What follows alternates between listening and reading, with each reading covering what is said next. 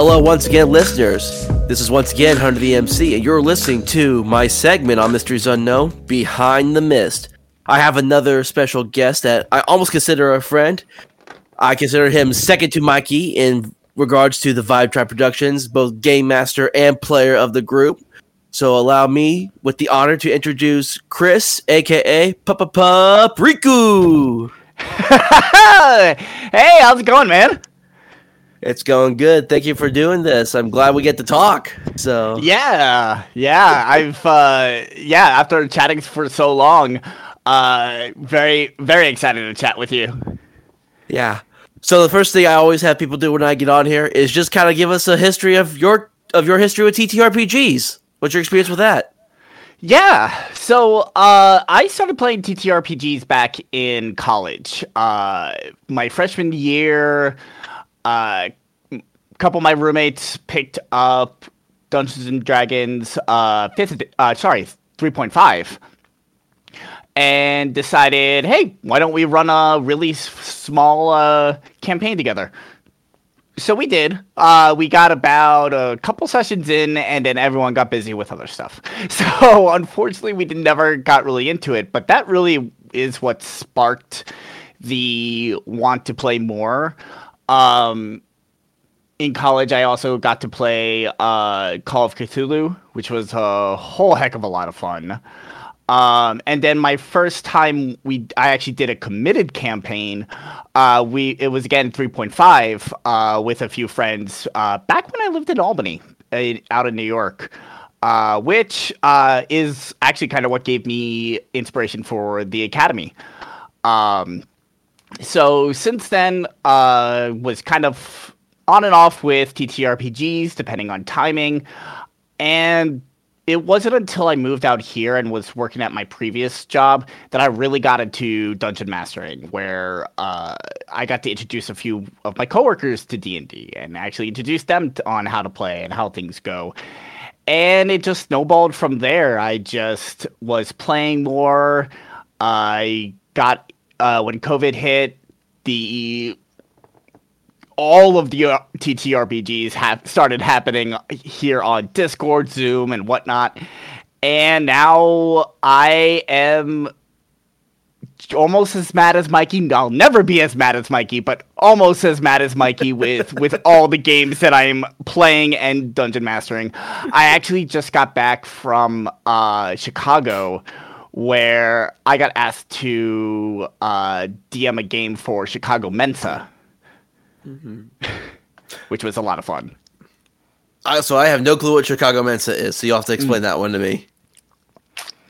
So Mensa, this is the Chicago area of Mensa. Mensa is just a bunch of geniuses. Let me look up real quick what the actual definition of is. Like, you need to take an IQ test to get in. And they were offering IQ tests over the weekend. I was like, nope, not happening. Mensa is the largest and oldest high IQ society in the world. Essentially, it's a bunch of smart people. So basically, they wanted you to run a game for a bunch of high-level geniuses. Yeah. In a sense. Yep, pretty much. And this was their gathering of gamers. So it was all board games and tabletop games. So, started a campaign. And I was like, you know what? Y'all are smart. Started them off at level 15 and saw how it goes. And it was a blast, honestly. It was a lot of fun. The thing is, the funny thing with the puzzles, though, they immediately start overthinking it and end up getting it wrong. So it was interesting to see. I like to think there was two people that, I don't mean this in a bad way. When you're running a game, there's two people you should watch out for. The DM that's finally getting a chance to be a player, and the super smart person that knows how to do everything in the game, because they're the ones that will be able to argue and be able to do whatever they want. So, and that's so funny. We had quite a few of them were brand new to D&D and brand new to TTRPGs, so they didn't. They're very rules crunchy and heavy, and I'm just like, I play with the rule of cool. You come up with something, I'm going to say, sure, whatever, go for it. They're not used to that. I just picture like 10 Mike Rosses in a room just flipping through like the player's guide really quick, and they're like, "Okay, done, let's play." Yep, exactly. Or as we go, which was a lot of fun explaining to them how things work and such. So yeah, it was a lot of fun. I really enjoyed doing that. Yeah, so I've mentioned it on here so many times, my history, but I always like to kind of bring it up with everyone because this is more than just an interview. I consider this like a conversation that I get to have with some people that I've gotten to know in this community. So City of Mist was my first TTRPG I've ever gotten into. It's the only one I've played so far. I found it out through social media at like the height of the pandemic, got into the Discord. No one was running the games, so I decided to run the games myself. And then I ran a campaign before I started the podcast. And then after listening to Brendan Lee Mulligan do Calamity, that's what inspired me to be like, okay, yeah, I want to do a podcast now. If this is the kind of stuff that I can create with it. And then my thing is, I've done a couple like official cases with players, but my current thing I've been doing now is I'm taking D&D podcast groups and introducing them to City of Mist, doing special one shots with them. Awesome. So I'd be interested in that as well. I know Mikey's been running a City of Mist game last season that I wasn't on, but that's definitely something I would love to check out too. Oh yeah, he's running the Knights of Paintown campaign, which is also the official City of Mist like whole campaign. It's like 9-10 cases, and I don't think he's bringing it back for season 2, but there's so much to it that I'm sure he's going to bring it back at some point, one way or another. And 100%. I plan to run that case too eventually. I just gotta be able to get the players. That's my thing. Is I have a hard time finding players sometimes, and so. But I have all these podcasts I became friends with, and they're like, "Hey, you want to come on my show and do a one shot with this and learn this brand new system?" And I've been enjoying it. Because let's see. So far, I've done the Eldritch Buds podcast. I've done Death by 1,000 Crits. I got 2 more coming up with. There's one called Swords and Sky Mommies, and it's an all female group. It's an all-female group that I've gotten to know them because I started following them. And then there's another one called Fireside Dice, and they do kind of a Magic the Gathering centered D&D campaign, which is really cool. Because instead of using like the alignment chart, they do like their personality alignment kind of based on the colors from the cards. Mm-hmm. It's how they describe people's personalities. And so I got another one. I'm playing one with them too as well. And so I'm kind of doing like one big thing at a time. Basically a month, and then I'm going to have like a couple cases kind of sessions going on here and there that won't take up as much time. And so, but yeah, that's a lot of fun. Converging from that for a second. So what got you into Vibe Tribe? So, blame everything on TikTok. During the pandemic, I started hopping onto TikTok, started making random videos. It was from there that I found the D&D community on there, started doing some random closet cosplay videos, TikToks, and for a couple of my TikToks, Mikey and I would end up duetting each other, as well as a few others in the community that we just grew to know each other. Next thing I know, Mikey asked if I wanted to be part of a podcast, actual play podcast. I was like, hell yeah. I miss podcasting. I used to just general podcasts in the past. But I was really down for it. I was excited about it. Back then, when we first started, we only had 2 games. It was just going to be his current game that is still Call of the Deep. Call of the Deep, I was about to say, yeah. Yeah.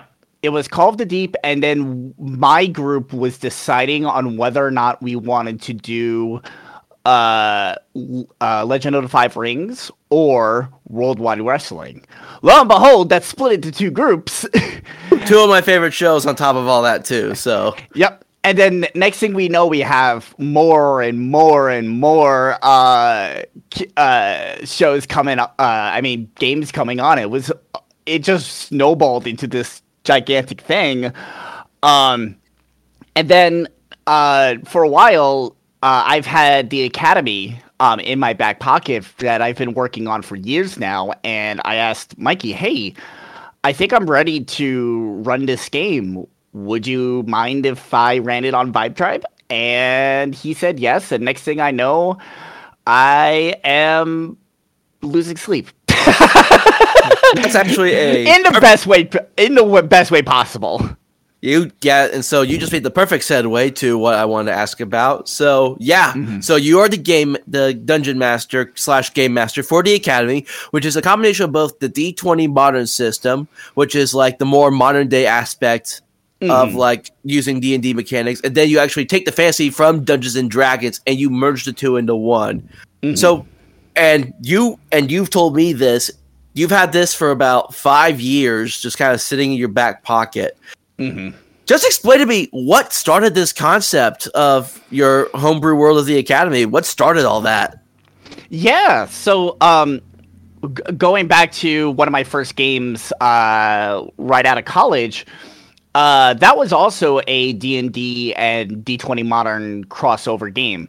D20 Modern actually came out around the same, a little bit after 3.5, and so it was based around the 3.5 mechanics. D20 Modern is also made by Wizards. In fact, many of the rules in D20 Modern or stat blocks and stuff literally say, please consult the Dungeon Master's Guide or Player's Handbook and stuff. So this was meant to be played as a supplement to D&D. Now that we're in 5th edition, I got to do a little bit more work because stats of how things are played are completely changed. Gone are the days of... Whoa, sorry.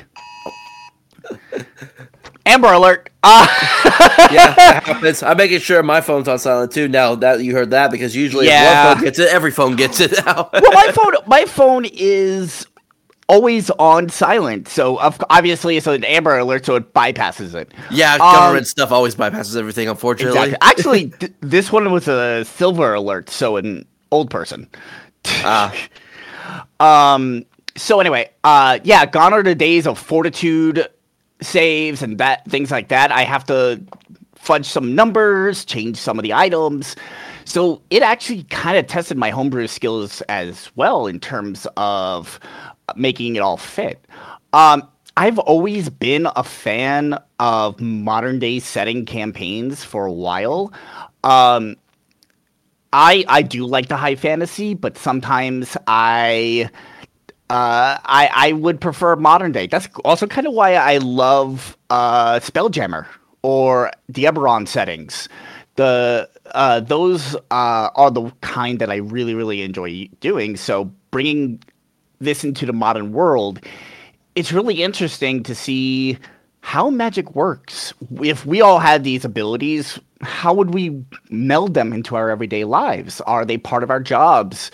I think I mentioned in one of the first episodes is that at like one of the big fighting tournaments, they have healers, they have clerics and paladins and whatnot, all at the ready to do healing, so they could be a little bit more brutal. We could go back to the Colosseum days and not worry about people dying, hopefully. So yeah, that's what really inspired me. It's just that curiosity of that, and then bringing it into a modern setting. It's been a lot of fun. Yeah, so gotta go into a little more into that setting. So when we go into the story of the Academy, what is happening in this world? Where is everything taking place?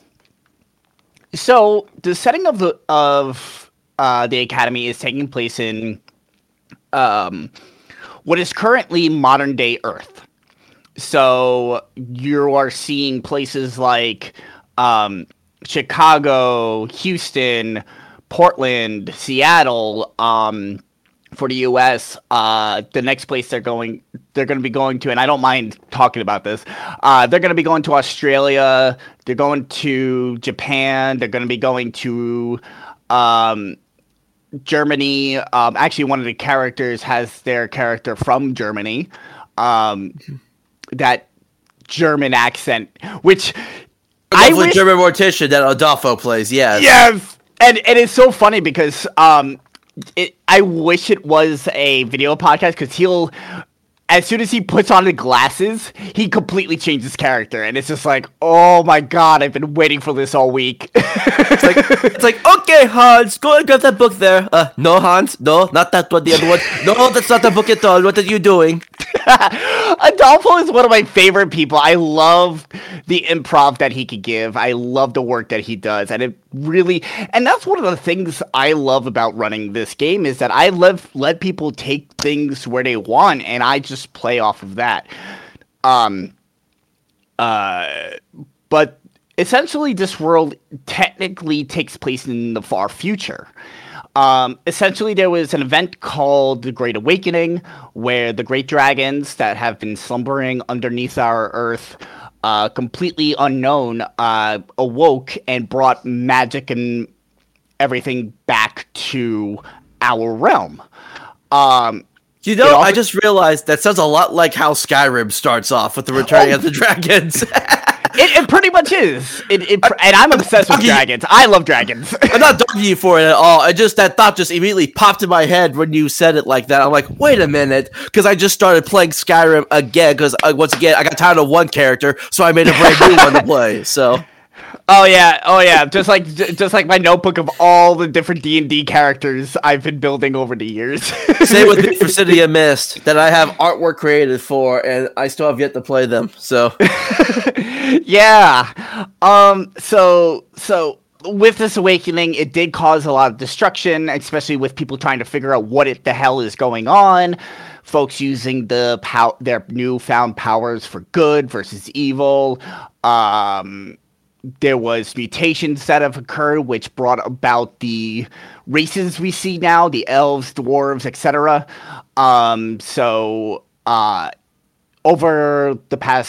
Over some time, things began to settle down, and folks got back to their normal life. However, at this point, it's 499 in this new age, and it's pretty much modern day 2022. If you were to compare it just with magic, it basically regressed and then is slowly making its way back up to where it was. Part of the story was like part of the US like got destroyed when this like calamity happened? Oh, I thought not exactly, but there's been a lot of changes to the US in terms of I may have destroyed Florida, I don't know. That's what I was gonna think too, like a lot of lines got changed. There was like new Texas or something like that. Yeah, kinda. I think Kentucky and Tennessee merged into one state. The New England states are now just one state called New England, except for Boston. Boston seceded and became their own state because Boston. Yes, that makes sense. Things like that did happen. The Dakotas are North Dakota, South Dakota are just the Dakotas now. So things like that happened. There also was a bunch of climate changes. For example, Las Vegas has to live basically in a protection bubble because in Nevada there's a whole bunch of necrotic energy surrounding it. Yeah, I would assume that dragons would like fast forward climate change by like 2,000% with their breath attacks that they have. Oh yeah, Minnesota is the frozen north. It is beyond the wall. That immediately made me think of the White Walkers from Game of Thrones. Yeah, it exactly is that. It exactly is that. So there has been a lot of changes to these lands and to these places that we've known previously, and it's really cool. Like a lot of that first stuff I came up with on the spot. Yeah. I didn't realize that because I thought since the campaign started in America, I thought this was like going to be just all the U.S. And this is the first time I'm like hearing about. Oh yeah, there's Australia, there's Japan, and so the creators of City of Mist, Son of Oak Studios, they're in the process of releasing another game called Tokyo Otherscape, which follows kind of like the same process of the themes, but now introduces cyberpunk aspects. Oh boy! With the idea of cybernetics. Instead of like the mist, there's the noise. So basically, the Mythos powers are out in the open, but because there's all this noise going on, no one really cares. Mm-hmm. So you have the noise, you have the cybernetics, and then you have like the human side. So there's like 3 different themes you can create characters from, and that's how I'm kind of seeing like how this Japan is going to be kind of similar too. It's like a very magical / high tech Japan. which Oh, I think would be yeah. interesting to see. So, because that's what Oh, yeah. the Tokyo Otherscape game is basically supposed to be. Because you have like yokai frogs, you got cybernetic demons and all that. So, and like you have gods that are embodying tanks. Like Yeah. I forget the one that has all the arms, like Azuna, I think they call her. It's literally the manifestation of that god is just hovering over this tank for a picture. So there is a homebrew book I found that I absolutely love called the Technomancer's Textbook. It has a bunch of new subclasses, new spells, rules for sentient vehicles, and AI. One of their big high challenge rating monsters is called the Techno Horror. There are a lot of stuff, and it actually was really cool because I'm kind of gonna, in a different part of this, I'm gonna make this kind of a change. But radiant damage, instead of being like light, it's radiation. It completely changes how that is, going from such a good thing to god awful. Yeah, so it's just interesting just hearing this, because I think that's one of the really cool things that really got me like listening more of the Academy, was just this world that you created, where it's like magic and technology are coexisting, which is really cool. Which is actually kind of similar to a game, homebrew setting I'm working on. So I was kind of inspired by yours, and then just looking into world building and TPRGs in general. I'm creating a homebrew setting it's a game called Black Paper Moon that was created by Vindicated Entertainment. Okay. And it's basically kind of like if you took Ruby and Soul Eater and made it into like a high fantasy setting. And so what I did was I took a map of the United States, just no state lines, just the basic outline of the U.S. I flipped it upside down, and then I just randomly took lines and kind of said, okay, here's one region, here's another. I'm going to split it down here, have these two weird regions over here. And then I'm just kind of creating my own world. And then I made like a giant list of because my idea is so it was just the Age of Man. And then this event happens where magic enters. And this magic changed a lot of these men into like the races and species they become. So it's just, so I got this whole list. So like there's the Dracolings, which are this game's version I made of the Dragonborns. You have the the lizard folk and the Mammalia, which are like basically any mammal race that you could think of. That's the Mammalias. And then you have, of course, your orcs, your elves, your dwarfs, and all that. And they're all going to be in different areas depending on the region and what they do. Like I have lizard folk and fish folk, and they're going to be like the seaside areas of like a lot of these regions. Oh yeah. Because they'll contribute a lot to like the seafood economy kind of aspect of this world that I'm making. So, and then of course, like I got the Dracolings, which are this version. This is the Kobold version of Black Paper Moon that I made. So the Draco folk and the Dracolings. So, oh, fantastic! Yeah. Oh yeah, that sounds like it's gonna be a fantastic time. Yeah, and it's a very it's a D6 system too. It's not like Power of the Apocalypse. This guy you made it with using it's a dice tower mechanic. Ooh. So basically you have to try to basically if you like fail a move or something, you have to like stack up so many dice. And then if you get like a low roller over and you knock it off, it's like a fail. But if you get like to the 12th or 13th dice, you get to basically just break the system and do what you want. So oh, that's awesome. That almost reminds me of Dread. I feel like I've heard of that, but I'm not sure what that is. So it's essentially it's a role-playing storytelling game. There's not much in terms of dice rolling or anything like that. Well, there is dice rolling. I should back up on there. But if you fail, there is this Jenga tower. And if you fail, you have to pull one of the blocks. If the tower topples, you die. I saw the Geeks and Century when Will Wheaton was doing his tabletop thing that they did the similar deal too. Yes, so. That's Dread. that is Dread. It is one of my favorites.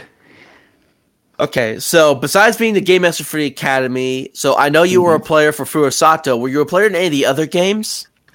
I was also a player in Friday Night Fights. All right, and remind me who you were in that game. I was the Umbral Talon, also known as Umbra. Nice. Yeah. And no, I'm thinking actual. I get actual and Umbra confused when it comes to like, the personalities and stuff. So yeah, so I was the provocateur character. So the weirdo, the super bendy, all over the place person that has a kind of a mean streak now. Yeah, and so which is there like one that you prefer more than the other? Do you prefer like being a GM over a player over GM, or do you kind of see them both as kind of equal when it comes to enjoyment? You know, it's interesting because the more I've been GMing and the more I've been running games, I've actually been enjoying GMing a lot more. Doesn't mean I don't like playing. I love playing in games, but when it comes to GMing, I enjoy giving an experience to my players. I enjoy telling stories. It's as much of a show for me too, just sitting there and watching things unfold. Like, again, I wish I had a face cam for Academy, but my reactions are just like, oh my god, sometimes. It even shocks me. It's fantastic. So I've really enjoyed doing that. Yeah, so my very first game I ever ran as any sort of GM was a City of Mist, and it was a homebrew, horror-based campaign. Ooh. And what I did was, in City of Mist, it's just a city shrouded in a purple mist that hides basically the superstitious and the paranormal. That's how I always describe it, where gods and monsters exist in reality. Mm-hmm. And so what I did was, in my campaign for this, children have been going missing for years, and no one knows why. Mm-hmm. And what I had was, I just had these players, like, just doing their normal lives, and all of a sudden they're pulled into this new world that they were just kind of didn't know about. So I had a horror cabal, basically, existing in this city. It was being led by the Slender Man. Oh, no! Because the disappearing of the kids... So that I fit that perfectly with that. And then his underlings were a reskinned version of Lady Dimitrescu from Resident Evil 8. I did the Jigsaw puppet who had a pet Wendigo. Oh no! I combined Golden Freddy and Willy Wonka into one character, where I created like a purple and gold palette aspect of Willy Wonka, where he had all these different cybernetics. Mm-hmm. And he's this big old toy maker. And that's what he's known for the city, is a toy maker. But of course, if you know the Five Nights at Freddy lore, all these kids got killed for the process of trying to figure out all these animatronics. Oh, yeah. In the Five Nights at Freddy lore. And then I also kind of threw in some other kind of side monsters. Like, the very first monster they fought in my game was the Siren Head in the Slender Man Forest. Oh, lordy. You know what that's giving me? You know what that's giving me an idea about is just going into SCP and just randomly grabbing stuff from there and throwing them in. There are SCP TTRPGs out there. Yes, and so I'm really wanting to do one because what I want to do is I want to do a case that revolves around the Broken God SCP. Because I like the aspect of that one just so cool. And then I also, as kind of like a fun side quest deal, I threw in the False Hydra as like a monster for them to fight in one of the mini districts that City of Mist provides. So at one point it's like, the Slenderman's like, oh no, these guys are getting on to me. I need to fix this. He releases the False Hydra onto the city and starts. Oh no! And of course, the False Hydra, when people disappear, it basically erases them from existence. But then I had to mechanically, they were able to kind of regain those memories, and it's just kind of like, what the heck's going on? And so, yeah. Oh, lordy. Oh, yeah, that sounds like a lot of fun. Oh, and then I also threw in some Blair Witch vibes, too, because in order for them to access the mines from the Slender Man game to get to the Slender Man, they had to go through the Blackwoods Forest and be on the way of the tree demons from the Blair Witch game. Oh my god. that's actually, that sounds perfect because I've been looking up I've been trying to find. I want to do a Halloween special for the Vibe Tribe, and I've been looking up Halloween TTRPGs to play, for a Halloween special. I don't know if you have, but you definitely listened to my Halloween special I did with the Eldritch Buds. I had them play as like teenage trick or treaters on their last year for trick or treating, and they fought old school horror movie monsters. So it was Dracula, the werewolf, the mummy, and the creature from the Black Lagoon. Okay. So, and basically, I had these 4 monsters. They were like young punk teenager, like jean jacket like punks, called the Laughing Jacks. Oh, that sounds like fun. Yeah, it was. And so they had a blast. They were really good they created their own characters for this one, so that was really fun. And then, do you want to hear the cliffhanger that I left my horror campaign on? Sure, yeah, go for it. So I had an NPC that was a gatekeeper that was helping them from the sidelines the entire time. Mm-hmm. And I ended it with because the NPC gatekeeper is also looking for his son as well. And that's part of the reason why he's helping them. Okay. And the cliffhanger I ended on, because I eventually did want to make like a second kind of sequel to it, was he goes into he's following this very foggy road. And as he's walking by, it pans out, and there's a sign that says, "Welcome to Silent Hill." Ah! Had this whole idea with the Candyman and Bloody Mary with like a world of mirrors. Oh God! That too. So, yeah, that's insane. Oh my God, that's so much fun.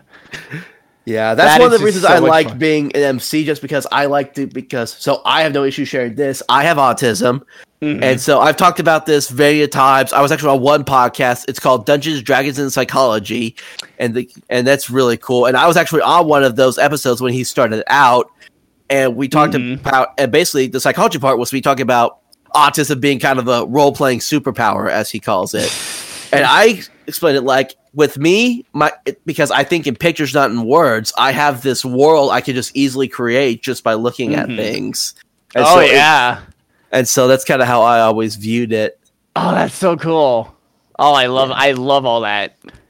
Yeah, and then when it comes to character creations, I don't restrict my players to be like, oh, you can only be like certain mythologies or certain gods. If you want to take Superman from a comic book and make that work as a character, go ahead and do it. Like literally, my gatekeeper NPC I had the Leviathan axe from God of War. That was part of his thing. He had that axe. And then pop culture has really inspired me. So my 2 new characters I had the Death Wolf from the new Puss in Boots movie. I recreated him as the Rift of Fenrir because Fenrir's whole thing was to bring about the end with Ragnarok. Yeah. And his design is majorly based around Bigby from the Wolf Among Us game as well. Nice. And then so I absolutely love Harley Quinn. The show has re-sparked my imagination. And then Spotify did a podcast that looked at the relationship between Harley Quinn and Joker from a whole new perspective, where Harley Quinn was the one kind of taking advantage of him instead of the other way around. Ooh. It's called. I'll send you the link later. It's really good. You have to listen to it. But I created a. So she's a female pimp with the rift of the Carney Clown. Okay. Because the Carney Clown is an actual superpower subset if you look on like superpower forums. Okay. The thing what I did was I made her Hispanic because when I was working on her design, when I was like working with the artist on her design, this mental image popped in my head of Harley Quinn cursing in Spanish as she's swinging her hammer around. Oh my God, that sounds so good. Yeah, so basically, her service, if I ever use her as an NPC, is she's kind of like the one with like the need to know knowledge about like the underground of the city. Yes. So and if they piss her off, then she's got the hammer. So she got the hammer. She's gonna smush you. Yeah. Oh, that is so good. I love it. Yeah, and then I've only played one game ever since I started. It was a City of Mist game, and my character was one I've had sitting in my back pocket for a while, and he's a high school student who's the rift of Joseph from the Bible. And so so he has a relic that's the coat of many colors, and he has divination dream powers as well. Ooh, that's interesting. Yeah, and so he has Okay. he has the divination dream powers because in the Bible he gets dreams from Yep. God, and then I use the coat of many colors as like, oh, it's like spiritual protection from like various things. Yep. So Yep. and then another. Oh. I'm sorry, I love No. just talking about characters, This is so good. It is so good, and that's something that I love. And like, I don't like putting this restrictions on folks. With the Academy, I did have to restrict Dragonborn, but that was only because it's tied into the story. I mean, yeah, of course. It always depends on what kind of game you're playing in that too. So Yeah. So, but oh man, I love seeing Yeah. the passion for the characters that people make and everything. It's so good. And okay, so one of the first characters I had artwork made for. So this was about the time that the new Kingsman movie, prequel movie, came out, and the main bad guy was Rasputin. And Yep. then my favorite song, this is one of my favorite songs, was a cover of "Into the Dark of the Night" by Jonathan Young from the Anastasia movie. Nice. And so I created a character who's the rift of it's a combination of both the in real life Rasputin and the movie Rasputin. Ooh. So, and so the real life Rasputin, he has a theme that basically it's like he can't die. He has like this spiritual kind of healing to him. And then he has the relic from the Rasputin from the movie that he can like summon demons and stuff with. Yep. Oh, that's cool. And what's really funny was I Yeah. used him as an NPC in my horror campaign, and I made the Lady Dimitrescu reskin his ex-wife. I love it. Like, this is the creativity I love. This is why I love doing this. I love seeing folks just go with things and have fun with it. One of the next games that I'm DMing that will be coming to Vibe Tribe soon is the Crystal City, and one of the players on it was super happy to bring a paladin character that he's had brewing for quite a while and finally getting a chance to play it, and it's a chef. That's the one you're using. That's what you're using Radiant of the Citadel for, right? Yes. Okay, Mikey talked about that one on his interview too, so that's why I was like, wait, that's what he's using Radiant of the Citadel for. Yeah. So I know a few of these games you're talking about for this next season. Yeah. And he was just super, super excited to bring it out and having this whole boisterous thing with his character. I can't wait for you all to hear it. And that's what I love to give my players. And I love seeing that myself. Yeah. So this one is definitely one I want to talk about because all right. You all know this is so Furusato, hands down, was one of my favorite shows put out by the Vibe Tribe. I want to ask you this though because it's kind of been mentioned here and there, but not much details. So when Mikey told you all that I had put Furusato on my top 10 plus one list of Let's Play podcasts for 2022, what was kind of like the reaction of everyone in that room when Mikey told you all that? Complete shock. You should have seen everybody just like, oh, what? Like, and immediately go to their phones and start looking it up and everything. Like, we were excited and shocked. So seeing that, it's like you never know how many people are really watching or listening and what folks think. And so when you see something like that, it always catches you off guard. And it was a very much delight to see. Yeah, but I just think it's funny that you all made it sound like, oh, I'm like this big shot in the community when, like, I think I have close to maybe 900 followers now. I've only been around since like August of last year because that was when I started like preparing for everything. But it's like I don't consider myself like a big name or anything. I'm just a guy who wants to play games and enjoys listening to other people's games as well. So the fact that y'all treat me like this blows me away too a little bit. So yeah, it was essentially sitting there and just thinking. Just knowing that there is somebody out there who enjoyed us enough to do that, like for all we know, we could be talking out into the ether and no one hearing us at all. But this was one of those like shocking those cool shock moments of, oh, there's somebody listening and they really like it. This is awesome. So the quote that I told Mikey that I heard was, usually when one person writes in about it, there's usually 100 others that feel the same way that never will. So yeah. if I'm listening to it, of course there's gotta be others that enjoy just as much as I do, but just won't take the time to say anything. Because like Mikey, I'm sure Mikey told y'all like all of the shows because I've listened to all your guys' stuff. And when I'm listening to like the newest episode, if it's good, I'll do like a play-by-play like reaction of like what's going on in that moment. Oh, that's awesome! How I'm feeling and all that. Yeah, that's awesome to hear. Like and that's what keeps us going. That's what makes us enjoy doing these things and telling. Because it was right. It was right after I did that, putting you guys on my top 10+1 list, that you reached out to me for the first time. That's the first time we got to start talking.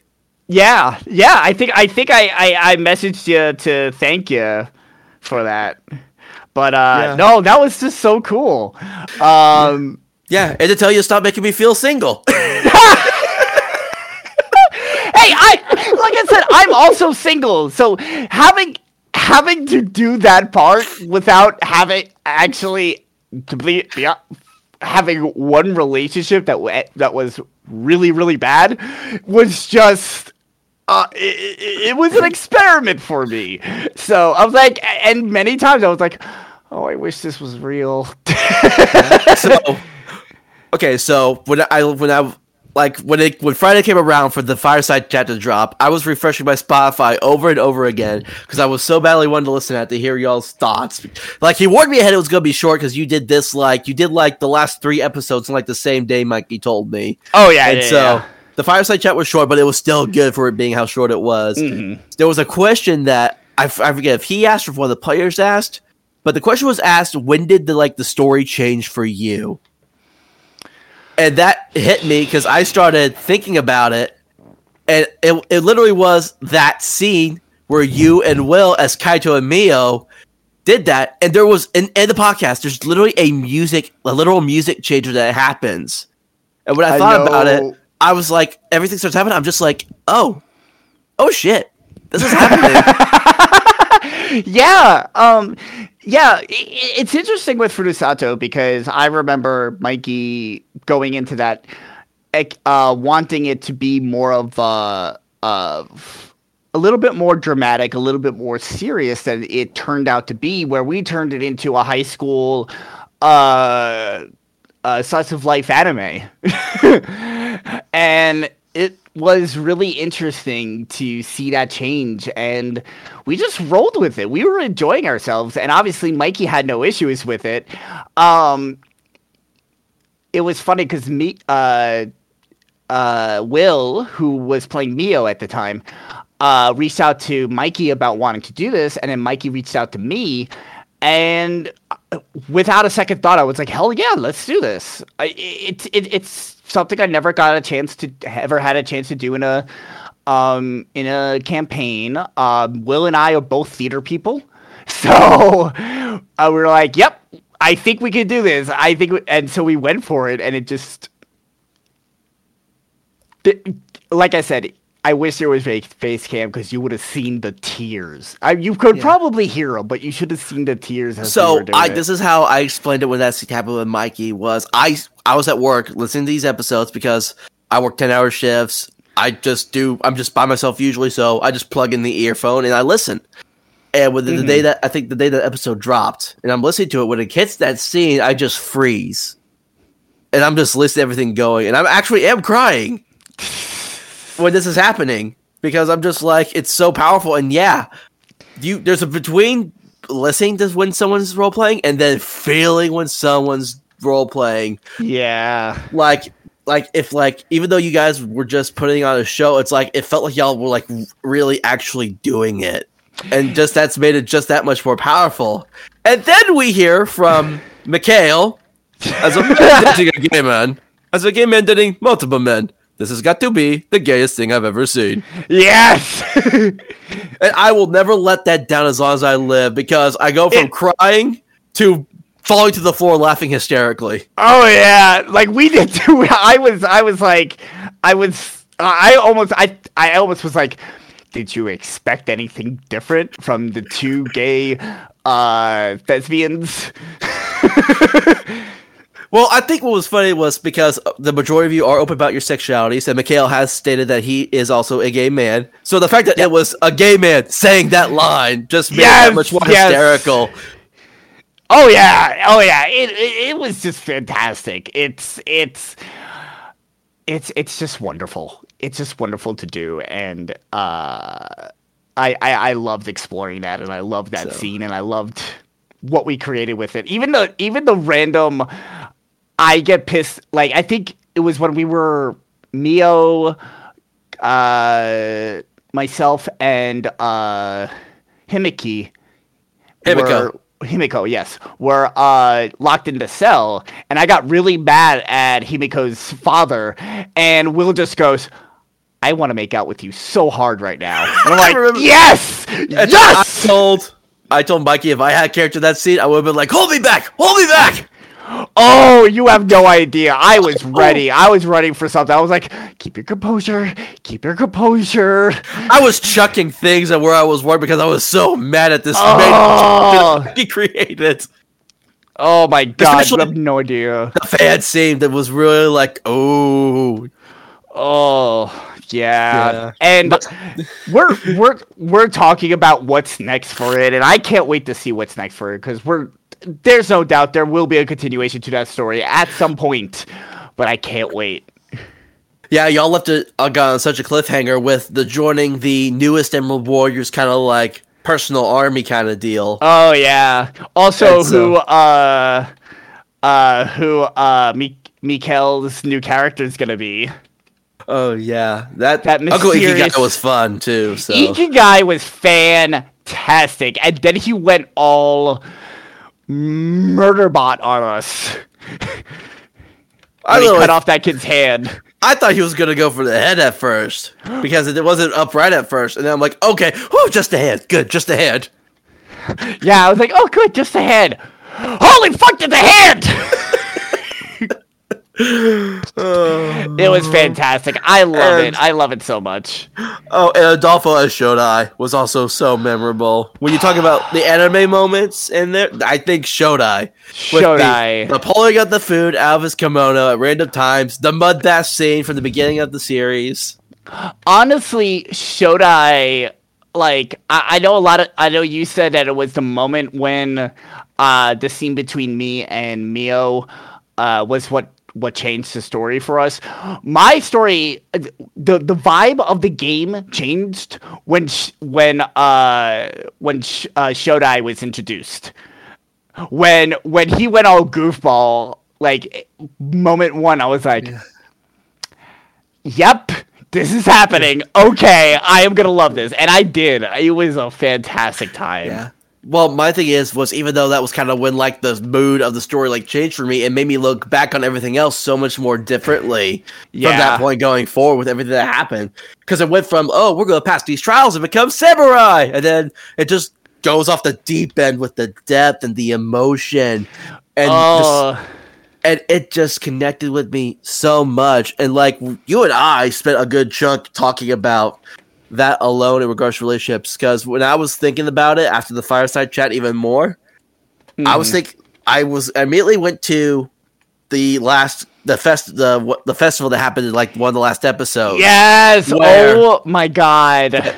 Here's the scene that sticks out with me when Kaito shows Mio like how he does his favorite ramen, and so I immediately start thinking about like the 5 love languages, and mine personally are physical touch, verbal affirmation. Those are like my top 2 for me when it comes to love languages.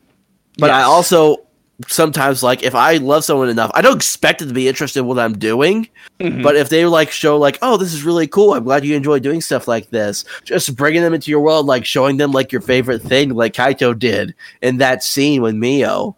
That one really kind of struck a chord for me too.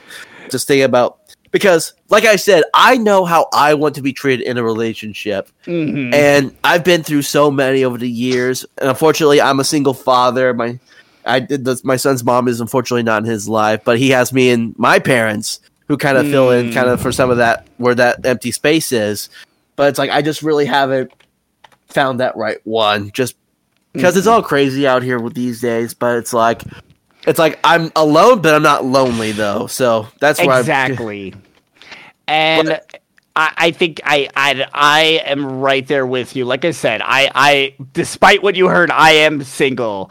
So, but I am alone, but I'm not lonely. I have such a supporting group, such a supporting chosen family around me. I've got my D&D family. I got the Vibe Tribe. I have so much around me that I won't ever be alone. Yeah. So, I could just go on forever talking about Furusato. It was so good. And I'm glad. The role playing / acting on your guys' part, like I told Mikey, trumps any Hollywood celebrity. And if it was like if you were to make this like an actual movie, I would be like, and the Oscar goes to. Mm-hmm. Just because it was that deep, and it's really good. It inspired me. I got a copy of Legend of the Five Rings, and I'm going to run my own campaign. But what I'm going to do, I'm going to have it set in a post-apocalyptic world, and it's just a misfit. Basically, think of like Walking Dead without all the zombies. And it's going to be like a post-apocalyptic world, and it's this ragtag group of samurai trying to travel from one place to another, trying to find like the city that everyone says is still good and still runs despite everything falling apart around them. So that's why I want to do a Legend of the Five Rings. So it's so much fun. It's such a fun thing. Yeah. So I'm curious, actually, now that I think about it, because when I was talking to Mikey, because I actually started thinking about like if I was a character in this story, how would I play it? And so when I was looking, I was just glancing over all the clans. My eyes immediately landed on the Dragon Clan because and it's funny, like how many when you come up with the characters, just how much of yourself you end up putting into it without realizing. Oh, sometimes. And so this Dragon Clan warrior, soon to be warrior, would have been like he's got all these anger issues because he feels like his life is unfair because of everything going on, and he's just got this fiery personality where it's like he just doesn't care. And it's like he doesn't like totally agree with the whole like keeping the honor thing. It's like he has his honor to himself. He doesn't care what everyone else thinks, kind of deal. And so, but it's kind of like those things where it's like, and I was thinking about it, and of course he would become friends with Samurai with all you guys, which would make him soften up. And then I'm thinking about that final scene with the paper lanterns, which was also just so beautiful.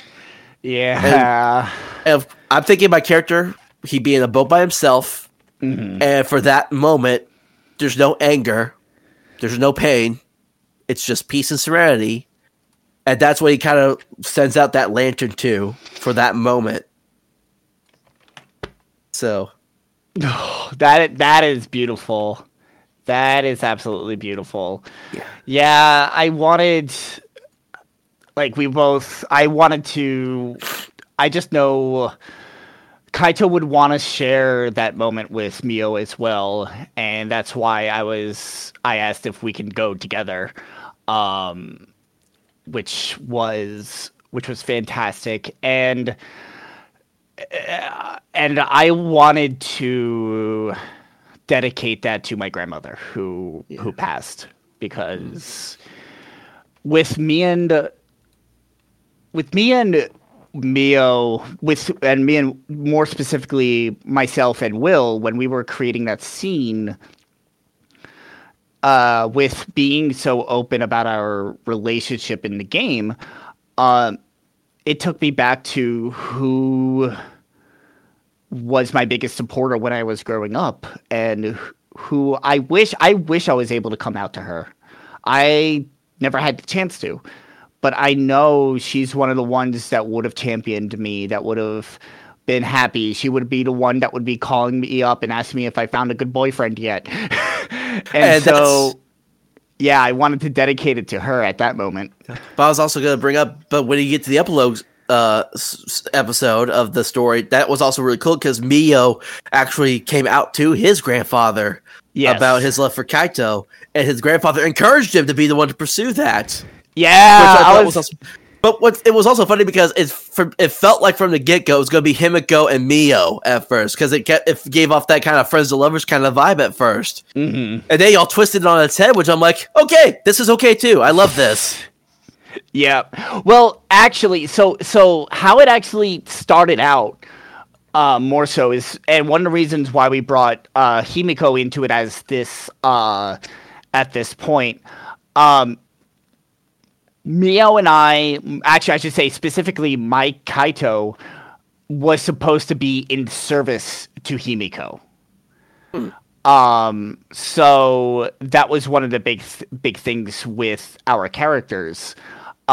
With Mio also being part of the Phoenix Clan, we've just grown into this relationship between the three of us. We've always, the story was that we were always friends together with the three of us. I think, then things just happened. Yeah.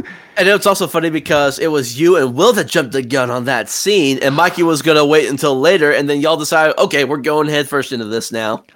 It was so, like, I wasn't sure when this was going to happen. And in that moment where we were together, I was just like, okay, this got to happen now. Was it just like one of those things where you kind of were just like mentally in agreement, like this is the moment for that kind of deal? Where it's like you didn't have to say anything, you both just knew this was that moment. Well, at first, I'll say this, and I don't think I mentioned this before. When we were left in that room together, I thought that was supposed to be the moment. At first, and then we started, and I was like, okay, maybe this isn't the moment. And then as we were talking, things just progressed, and we're like, no, this is the moment. We're making this the moment. And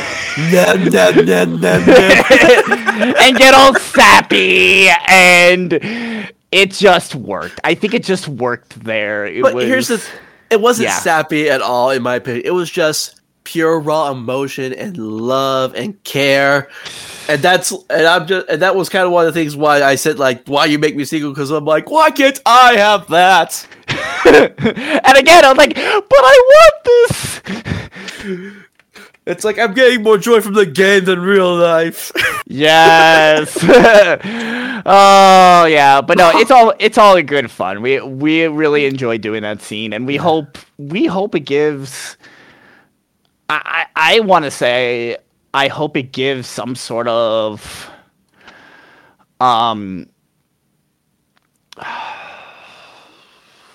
encouragement to everyone out there that you can find. You may find that person in the oddest of places. Honestly, you may not know you're not going to know until it happens. And it was one of those moments where right in that moment, it just felt right. And it just I want to encourage folks to don't fret too much about it. I know you may have parents begging you to find somebody to settle down with and all that stuff. No, go at your own pace, because honestly, don't settle. I'm the kind of person that hates it. Don't settle. Find the person right for you. And they are out there, and they will come. It may take a while, but they will come. And you know what? I hate to put it this way, there might not be somebody for you. Like, if I were not to find my other half, I think at this point in my life, I'd be fine with it. I have so many people around me that still give me that kind of love that I want, without needing to be in a relationship with them. And that's what I want to folks that just some words of random rambling advice from me. So, first off, I love how we went from tabletop RPGs to sharing our therapy sessions with each other. So. Yeah. Well, I mean, like, oh God, I need to find the person on TikTok who's actually doing her PhD, her psychology PhD, doing an experiment on how D&D could be used for therapy. That's basically what the Dungeons & Dragons Psychology podcast kind of does, yes, too, because they go into, like, they've talked to, like, some people I'm friends with, they talk to them about, like, mental health, new games, and all that.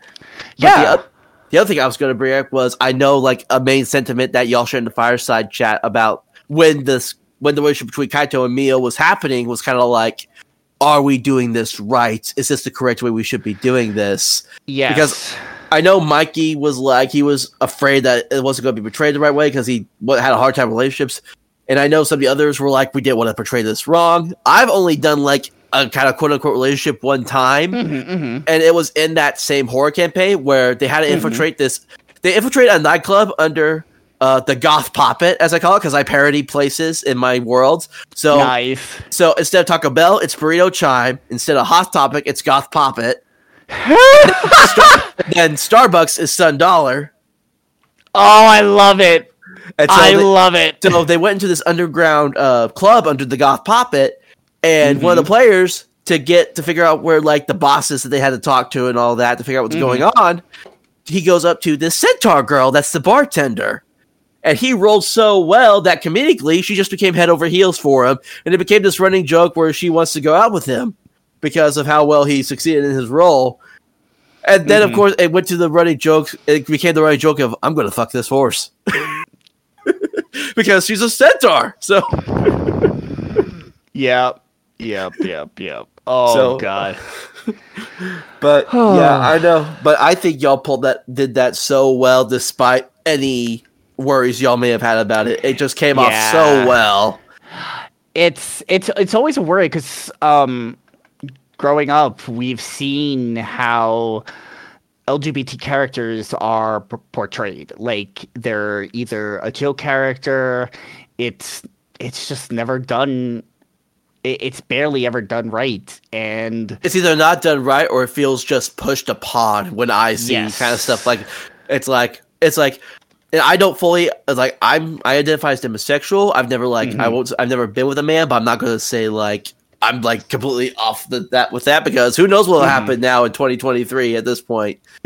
So, but when I see stuff with scenes like that in like movies or TV, it just feels like this feels awkward or just feels like it's being forced. Yeah, so. and that's how I feel about it too. And we wanted to make sure that we did it right, and essentially it came down to we ended up doing it in terms of the characters that we want to see, and that's what we did. And yeah. I think the right way because the way you did it right was because you established that these two had known each other for so long.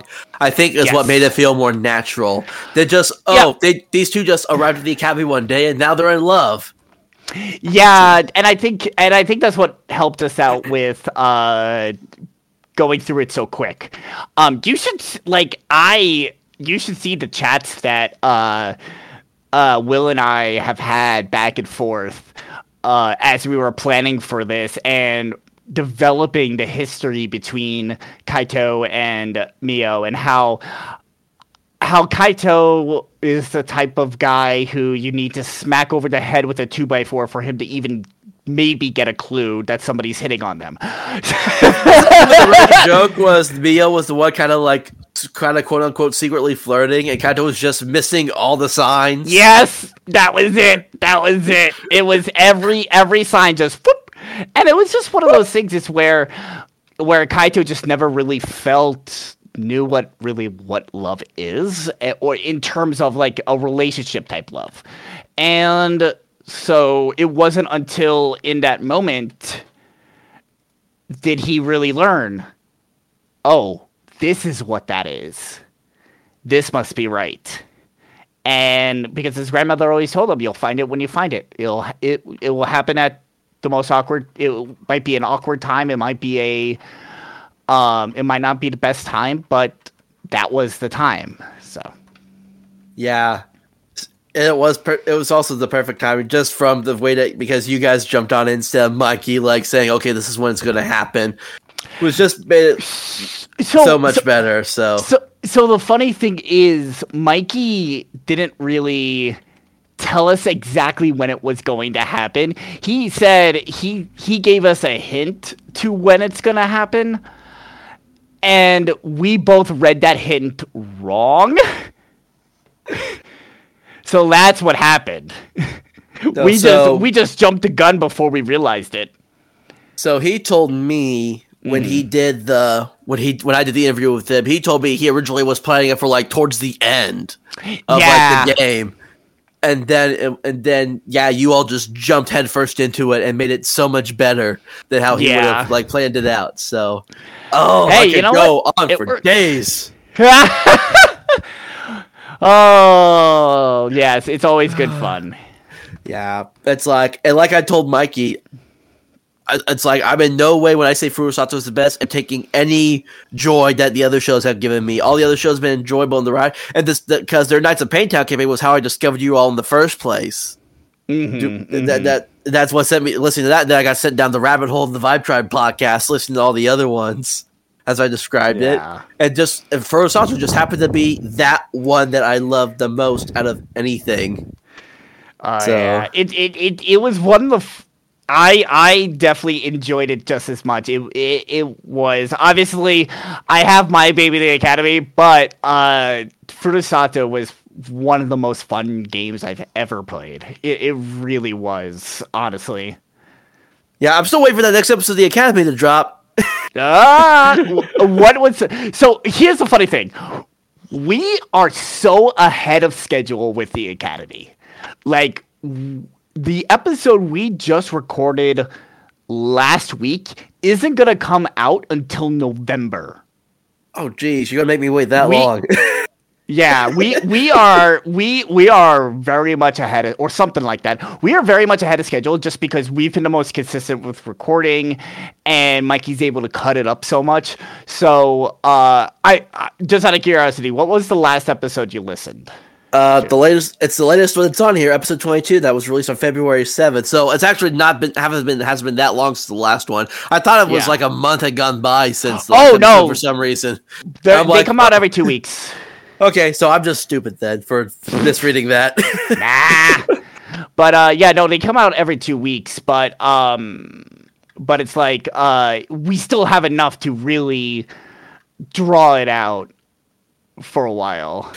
Yeah, that's what I let me see here. I'm curious to what episode this one was. Episode 22 was called When It Rains in Portlands, which is the one I think I messaged both you and Mikey about the cheesiness of the title name. Oh, yeah, which always does. Yep. You're in the middle of Portland. Because when I did the same interview with Mikey, he said that the Portland arc was kind of coming close to its end, so. Yep, we officially closed it last weekend. Last week. Nice. Wow. We officially closed it.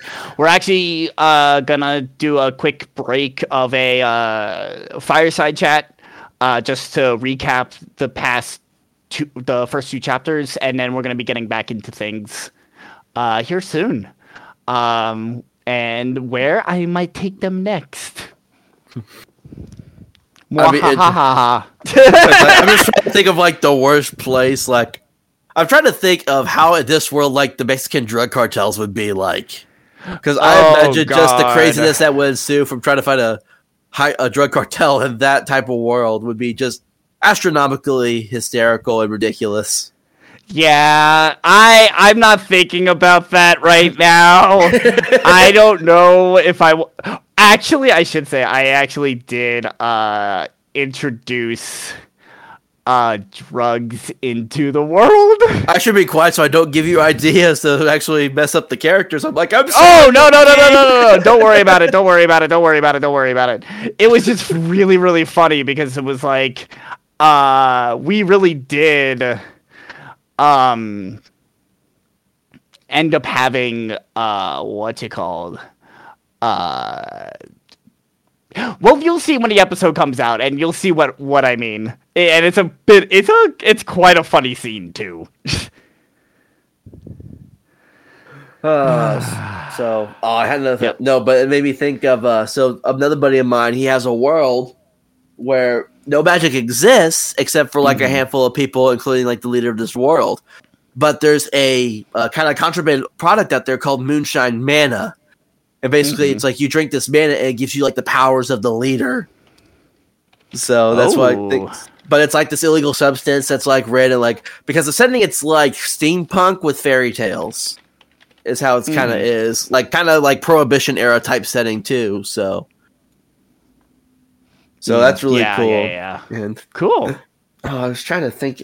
I had another thought earlier, and I just lost it at the top of my head now because you were talking about D&D. I had this thought earlier. So I'm an absolute fan of Warforged characters when it comes to D&D. Like some of my favorite D&D characters I've listened for podcasts are Warforged characters.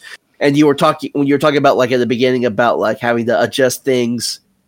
Like I've actually brought this up with a couple people. Like, should Warforged characters be like more defense? Should be like they be like less easy to attack than like normal enemies, because like they shouldn't be able to take like piercing or slashing damage, in my opinion, if they have an entirely metal body. Yeah. Unless you have like a magic sword or something. Yeah. So, and then like some of the attacks, like I can understand like acid, fire, ice. I can understand like those affecting it. I would say the lightning should just supercharge it at that point. If you're trying to attack a Warforged with lightning, that should supercharge it. Mm-hmm. But what do I know? I've never ran D&D, and I have yet to myself. So, I'm thinking logically I just think from a logical standpoint, like if he's a robot, he should not be as easy to hit with a sword as any other people are usually. But that's just me when I think about it. So, yeah, that's the interesting thing in how those work. So, do you have anything else you want to talk about? Any questions you want to ask me or anything? No, I think I don't think I have any other questions other than what we talked about. But thank you so much for having me. This is always fun. I love talking about these projects. I love the Vibe Tribe and seeing where it's going. I know a bunch of us are talking behind the scenes about where we're gonna go to next. With our video podcasts or streaming or Patreon or what we're going to be doing next. We're taking it step by step, little by little, which also means I have to get back to creating our website. But I'm really excited to see where the things go, and we're really happy that you're excited. Maybe I could get you onto one of the games as a guest. I might be looking for guests for Crystal City or even for the Academy, so... Well, definitely we'll have to have talks about that. I have only like a select few days I'm able to easily do anything. But so if we can make it work, we make it work. If not, there's always another day. So. Oh yes, of course. So actually, just making speak. So besides the continuation of the Academy and the starting of Crystal City? Yeah. What else will you be doing for season 2? I am playing in 3 different games. I'll be playing in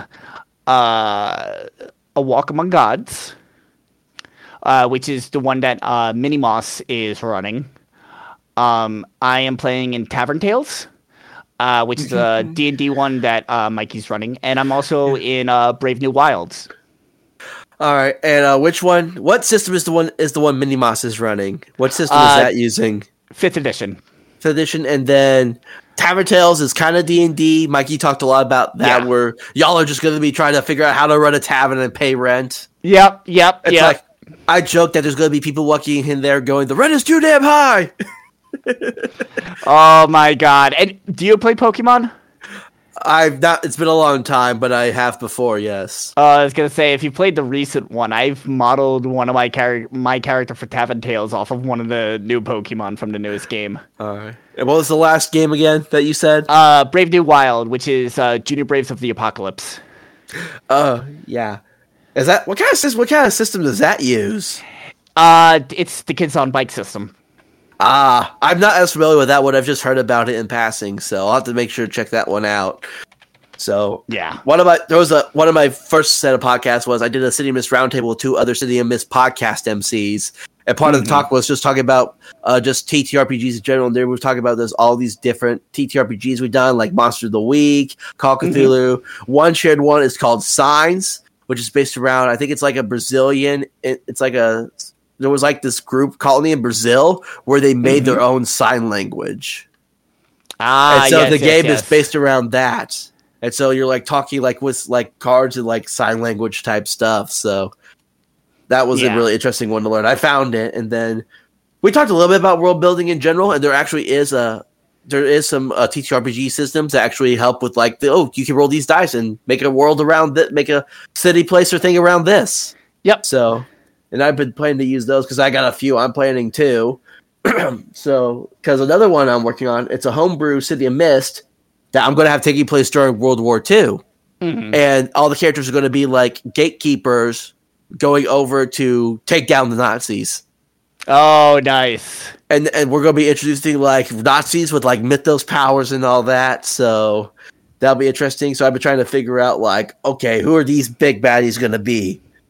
So I'm still working on that kind of deal. So, but I literally, a kind of spoiler alert for when I do this. I'm half tempted to just start it off with, oh, they're in a boat. They're going towards a ship. And then it's like, oh, it's D-Day. Just throw them right into the thick of it. Yep. So, because, well, I don't know how it's going to work out. I'm still in the works. But that's kind of the idea I have. And I got a bunch of other ideas, too, for just games I want to run and all that. So, again, my creativity knows no bounds. Yes, none of... So. Which is all good. Gotta love it. All right. So you want to shout out your socials and give any plugs? Sure, yeah. So yeah, you can catch me on the Vibe, obviously on Vibe Tribe Productions on various different games. If you want to chat with me on socials, I am pretty much on any app as Pupriku or Puppyriku. And so yeah, feel free to give me a follow. I tweet about randomness. And that's about it for me when it comes to the socials. That's all I really do. All right. And of course, you can follow me, Hunter the MC, on the Mysteries Unknown podcast on Instagram under Mist-Unk Podcast, MISTUNK Podcast. You can always email me if you want to talk at mistunkpodcast@gmail.com. And you can find both Mysteries Unknown and the various Vibe Tribe podcast shows on the majority of the podcasting platforms. I use Spotify. They're all on there. There's also Apple, Amazon, Google Podcasts. Basically, if you have a podcast platform you like, just type it in and see if it's there. If not, go download another one. So, because there's 100 of them out there. So there's too many of them. Yeah. So, all right. Well, I'm glad we got to do this, Chris. This was really fun. I had a really good time. Anytime. I'm always up to chat about random D&D and other TTRPGs. Yeah, I got the idea of maybe we have to do like a Furusato roundtable show, possibly. I mean, get you all on here if possible. So yeah, we'll have to see. With it being your favorite show, why not? I'm sure everyone, if we could get everybody together, we could definitely get that going. Oh yeah, definitely. Well, once again, this is Behind the Mist. Thank you again, Chris. Thank you.